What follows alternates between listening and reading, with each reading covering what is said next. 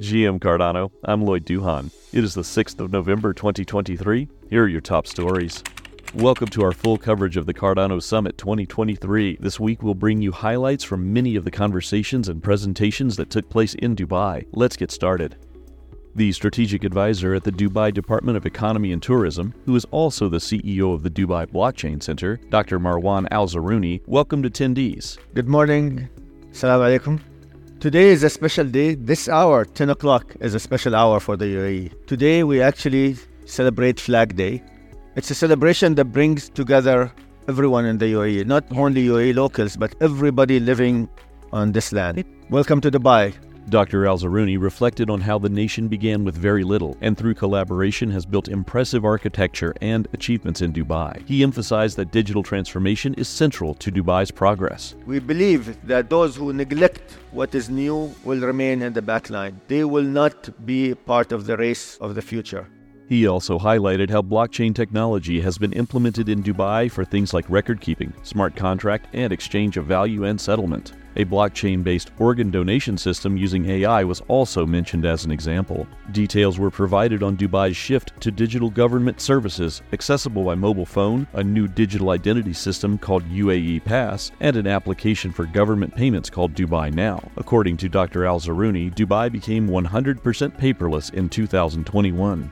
Dr. Al-Zaruni stressed the importance of cybersecurity and said a live dashboard tracks the security posture of each government department. He also noted that real-time data, not speculation, was used to guide Dubai's response during the pandemic. In closing, Dr. Al-Zaruni said, "We want to have an economic impact not only for us, but everybody living here in the UAE, and we aim to double our digital economy in the next 2 years." Thank you very much. Also at the Cardano Summit, Sebastian Bode, representing the Cardano Foundation, Christian Grobmeyer, and Fernando Luis Vasquez-Cao, a member of the Cardano Foundation, discussed strategies for open source development and governance. Melanie, can you tell us more? GM Lloyd.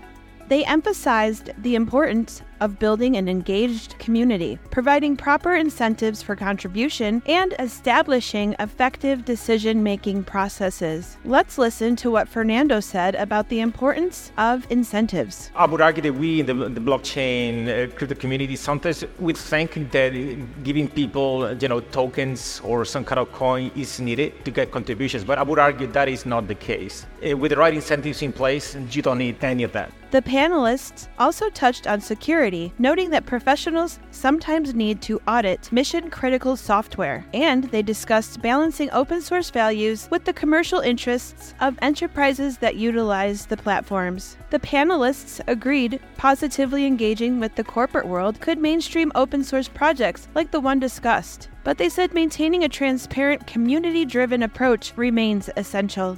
For GM Cardano, I'm Melanie Duhan.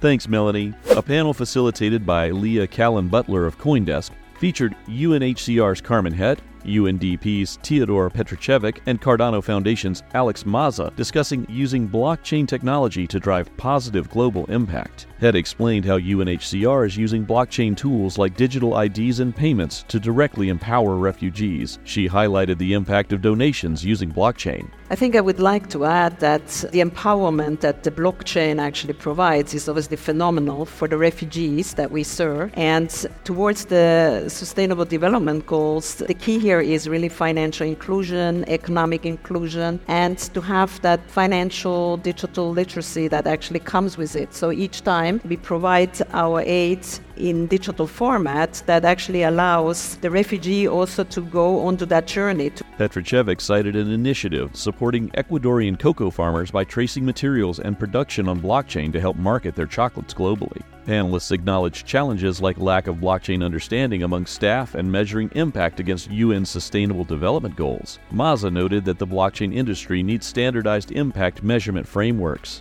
And essentially there's a need for standardization here because there's always a lot of claims of impact. What is the blockchain component to that claim realistically? And that's still a question that remains unanswered. The panelists agreed that blockchain technology has powerful potential for good if deployed ethically. However, more collaboration is needed between blockchain experts, international organizations, governments, and communities to realize that potential. If you have an important story that the Cardano community needs to hear, please use the GM Cardano tip line, gmctips@gmcardano.com, or send us a DM on X to our handle, GM_Cardano. For links to the above stories, please check our show notes. GM Cardano is your go-to resource for the latest news from the Cardano blockchain. Your support helps us grow. Please like and subscribe on YouTube or wherever you listen to your favorite podcasts. GM Charles. GM Charles, happy birthday! Good morning, Cardano!